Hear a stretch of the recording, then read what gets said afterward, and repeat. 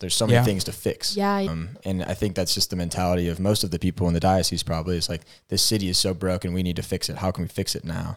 Without seeing the beauty of the people and the community that's there. People of Creston City, people of everywhere around the world, this is David Christopher Pacheco. Hi, my name is Kimmy. My name is Arthur Ortiz. Been in Denver since 1973. Okay, so let's just talk in circles for a little bit. Just talk in circles, just shoot the breeze a little. Yeah. They see beyond what I look like. They see what my actions are and say, hey, that is a good person. A lot of people say home is where the heart is, but my heart's in many places. It's just I don't know where home is. Welcome back to Homeless But Human. Here with you again today is Blake. And here with you again today is Shayla. As we continue our Summer of Service city tour, we are currently going to make a stop in Gary, Indiana. Stopping on the Diocese train in of Gary. And with us today, we have two of our year-long missionaries who went there, Julie and Brad. Welcome to the podcast. Thanks. Thanks, Blake. Appreciate it. Okay. Well, we should hear about how Gary went. And yes. We kind of are doing this series of interviewing the different locations that we go to for 3 weeks. And one of our most northern location, well, maybe Boston's more north, but would be Gary, Indiana, and serving in the diocese there in various places. But we want to hear kind of how the experience was. But first, maybe let's start with the street team.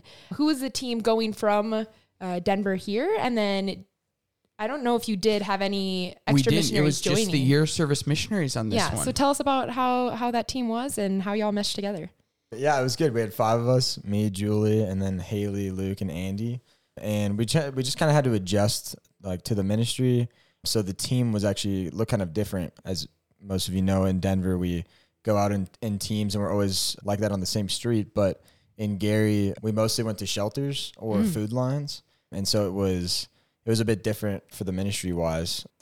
We went to a one-men's shelter, just as the men, Andy, Luke, and I, and then Haley and Julie went to serve with the Missionaries of Charity. Oh, wow, a lot, cool. Which was really awesome. And that was just a kind of a unique perspective on ministry, just being just men and just women. Yeah. It was really beautiful to be able to kind of dive deeper into those relationships with the men at the shelter, and cool to just kind of trust Andy and Luke and like be in that space together and just kind of check in on each other, but have the freedom to kind of explore relationships more freely in like kind of a one-on-one setting. Yeah. I would be curious to hear more about what that was like, because normally we do send out men and women together because of the complementarity of having both a man and a woman on whatever team and in a conversation. It can just be very helpful. So I'm curious to hear about like what came of the conversations when it was, the ladies reaching out or the guys reaching out to the people at the shelter, what that was like for both of you. I think the women were, because it was just Haley and I, very open to being vulnerable with us pretty quickly. Sure. That was something I had experienced at the women's shelter that I had done for my night ministry in Denver. I'm thinking of one in particular, Patricia. The first day we had met her, she just opened up pretty quickly about a son she had lost recently and how she'd gotten into a car accident, and she was living with her daughter in Gary, but had gotten kicked out, and that's how she ended up with Missionaries of Charity. And it was such a gift to receive her in that vulnerability, and I think because it was just Haley and I, she just shared some things and felt very comfortable that she might not have felt if there were guys around. Sure. And let's backtrack a bit. So Gary, Indiana, right, where you guys did your ministry mostly, and a little bit in Michigan City there in the diocese, but explain Gary, right, to our listeners. I'm sure many of you have heard about Gary, but from your perspective after being there, like just explain the city and the demographics. Yeah, Gary's, well, the term that I heard a lot was Scary Gary. Like my family and friends saying that, and like when they heard that I was going there. And it kind of is when you get there. It's pretty scary. It's, there's, I think, 16,000 abandoned buildings, like 13,000 abandoned homes. And you like just drive through and one house looks like it's intact, people living there, and the next one is just like weeds everywhere, the roof's caved in. Wow. And it's just like every other house, basically, you just never know what's going to be like. So driving through it, and it's just kind of a ghost town. There's just like not a lot of people around for how big the city was built to be. So it's kind of a ghost town, kind of like desolate, kind of looks like almost like post-apocalyptic. Yeah. But the people that we met there were incredible. There was just like such a desire for the community to grow. There was such a love for the people that were there, especially the people from Gary. They like had a lot of pride in Gary and like wanted it to grow and become the city that it once was and the city that they knew it to be. And that was really beautiful. Like, first of all, how people received us in that they were just like glad that we were there with them, but also like how proud they were to like show off the city that doesn't, you know, it doesn't look impressive on the outside. But when you get to know the people that are there, it really is a beautiful community. And that's what they want to show off. Yeah. Right. Julie, any reflections on that? Yeah, driving through for the first time, it was shocking how much of a ghost town it looked like. The first place we'd went was St. Monica and Luke's Food Line. And right across the street from there, there's this old abandoned school building, and there's trees growing on the inside of it. And that was pretty shocking to see. So that was my first impression. But then as soon as we'd gotten to the food line and started talking with the people, it was so beautiful, like you said, Brad, to witness the community that truly is present there. Yeah. Many of the people we met, they were born and raised in Gary and have stayed there their whole lives and will probably never leave Gary. And there's a reason for that. Some of them had mentioned they were stuck there. Others stay there because that's where their friends are, their family, which is very beautiful to see. And you have to imagine just how tough of a person, right, would live there. But then also how like communal of people must live there. Like you guys said, right, that would add up when you think about it. If it's known as Scary Gary, you know, if so many places, right, you don't stop for gas in Gary. I heard so many people say that when we said we were going there. That's all they knew was you don't stop in Gary for gas. And I'm like, okay, now if you're from that city and you hear that all the time, the pride and just the desire to make your home something that you are proud of, you know? And I think from your guys' interaction, even just how at times it can be so rough and tough, but just welcoming they were when they saw that you weren't there to judge, you know, and just be there with them. Yeah, definitely. Meeting everyone, I was like, gosh, I forgot what it's like to be in the Midwest. For some reason, I was thinking that they would not be open and welcoming. And I don't know if that is a Midwest thing or if it's just a Gary thing, but everyone was so friendly. And sure, we don't know what's going on with their backstories for a lot of them, but yeah, just to be welcomed and received so well was such a gift. Yeah. It can kind of seem like maybe when entering into that situation, entering into like the ghost town scenario, that it could be very different. They might be like more closed off, or it might seem very like the people that are there, they're going to band together against other people, but it doesn't seem like that's the case. It seems like they were open to new people coming in and to getting to know their city, which I think is cool. And it probably affected a lot of the people that you were meeting and becoming friends with too. What did you see in the diocese, in the communities around Gary? I mean, how much, just because it's such a focal point of so many conversations and what to do, how did you see the community want to assist Gary or, desire to help? Yeah, there was, well, to be honest, like around the diocese, it seemed like when we told people that we were going into Gary, most people were like, oh, good luck. Like, good luck going there. Or most people didn't go to Gary, or kind of like the same thing, drove through, or even though they were like next door in neighboring towns. But there was one group of Franciscan friars that lived at the Cathedral of Holy Angels in Gary, and the bishop asked them to like take up that role and take up all the parishes in Gary. So there's 5 of them that live there, and then there's 2 that are mainly there, and their whole job is just being the priest for I think 5 parishes that are left in Gary. Wow. And it was really beautiful to hear them talk about being there and like their mission with the people there. But it was also really cool to see how our ministry kind of impacted them. We were able to show the documentary to them, and we were able to and we had a cookout out there at their rectory and just invited people around. And it was really beautiful to see how they were impacted by our mission of like how relational it is. Because it can be so easy when you see a town like Gary, it's like, we need to fix this. There's so many things to fix. Yeah. And I think that's just the mentality of most of the people in the diocese probably, is like, this city is so broken, we need to fix it. How can we fix it now? Without seeing the beauty of the people and the community that's there. So I think like having our cookout and just being we invited one of the friars to come to the shelter with us, and he joined us, and just seeing the way that we interacted with people gave them a new perspective on how to go about the situation Yeah. and how to love. Which is exactly why Bishop invited us, right? Yeah. He sees that and he sees this need, and he agrees. And, the poor, those in Gary, they're not a problem to be fixed, right? They're a person to be encountered. And that's so easy to switch around when we see such a drastic poverty, right? Like trees growing in a school building, right? You see that and you're like, I need to fix this. It's a natural tendency. Yeah. I think that's a big part to the reason why they invited us to their diocese is to also engage like the parishioners, to engage people in the diocese. I think like doing some work with young adults in the area and engaging the different various groups to better love and serve the poor. That was kind of the initial, when we first went to Gary last year, that was like a big driver in last year, right? It was first year. Yeah. No, 2 years ago. Sorry. This is our third summer. Yes. Whoa. Amazing. Yeah. But like, what was that like for you to connect with other like groups or parishioners? Were you able to meet people, share the mission, host a night of something like that? How was that for both of you?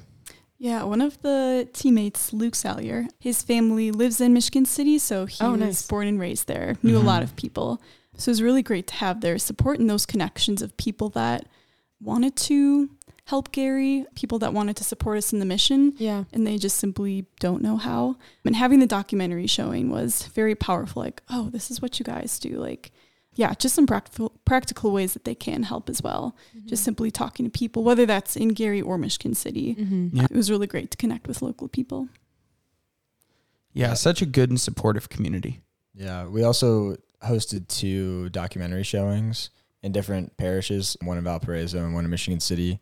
And that was a really beautiful way to bring people together and like understand what we're doing there, why we're there. I think it's just hard for people to like kind of understand why we were there or what we're even doing. Yeah. And people were very moved by the documentary and just getting to know us on those nights. That was a really big gift to be able to share that with them. What kind of effect do you think that is going to have? Or maybe you saw parts of it before you even left on the diocese, on the people that came to those screenings.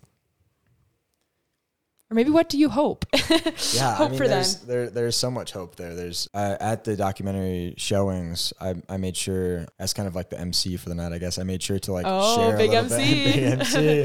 Follow Blake's footsteps. Look at this guy. But I made sure to like share about our experience in Gary because I hope that people will see that and see that it's accessible to them, and that there are people to be loved near them, especially in poverty too. So the hope is that could continue somehow. And another really beautiful connection that we made was the shelter that we went to. It's called Brothers Keeper. We went there a lot, and there was that group of Franciscans at the cathedral. One of them came with us to the shelter, and he sent me a picture actually after we left of him and the director just like getting hanging out. And I asked him to make sure that he would like continue to go to the shelter, continue to love those men because they need it. And he told me that he would continue to follow up. And even at the cookout, the director of the shelter brought like 9 of the men to the cookout. It was too far from them to walk, so we drove them in a van. And they got to come to the cathedral. We played basketball. They got to know the priests. So there's just like a real hope that connection will continue.